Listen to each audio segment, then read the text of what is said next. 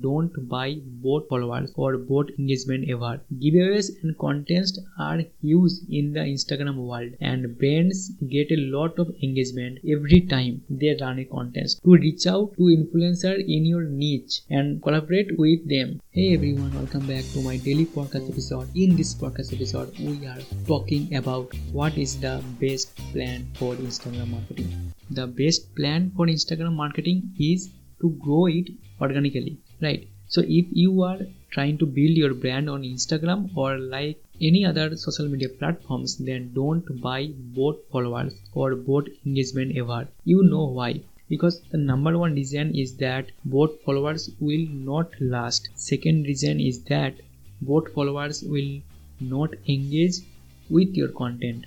Third reason is that bot followers will not help to grow your brand. Therefore, the best plan is to post original content consistently and grow your followers organically. You can, however, use these tips to grow your followers organically while posting creative content. So first is giveaways and contests. Giveaways and contests are huge in the Instagram world, and brands get a lot of engagement every time they run a contest. The fact is, people love free products and will not mind engaging with your content and sharing it or putting it up on their stories in return for a chance to win a free product. So your job as a content creator is to use these tips in the right way to make people engage with your brand. Use simple sharing and tagging plans to help your followers engage with the contest and giveaways campaigns easily. So our next tips is that influencer outreach. Social media influencers have a huge follower base, and as the name suggests, influencer their audience through their content. Therefore, big brands and labels take the help of this influencer to get noticed and leave an impact on their audience. This is called influencer marketing or outreach. The simple way to start influencer marketing is to reach out to influencers in your niche and collaborate with them to promote your product either through paid promotion or a better system. So this is important for your brand because ultimately they have what you need, an audience that voluntarily follows them and engage with their content, which can then be leveraged to showcase your products and help you get noticed.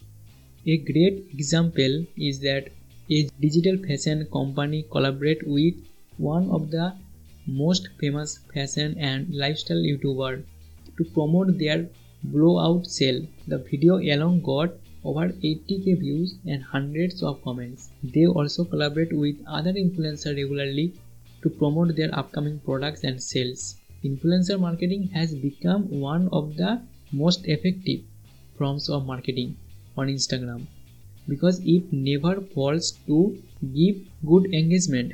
And the third point is that get social. Practicing and implementing the above steps will boost your follower count. But the most important thing to remember is people like to engage more with accounts that are human. Nobody wants to follow a bot account. So even if you are scheduling posts and using hashtag, you will get real engagement when you actually interact with your followers. Message them personally, thank them for their comments and reply to their queries. Not just that like and comment on your followers account to get the conversation started. When you engage with your audience, you are building trust and they start believing in you and your content. This makes your fans loyal to you in the long run.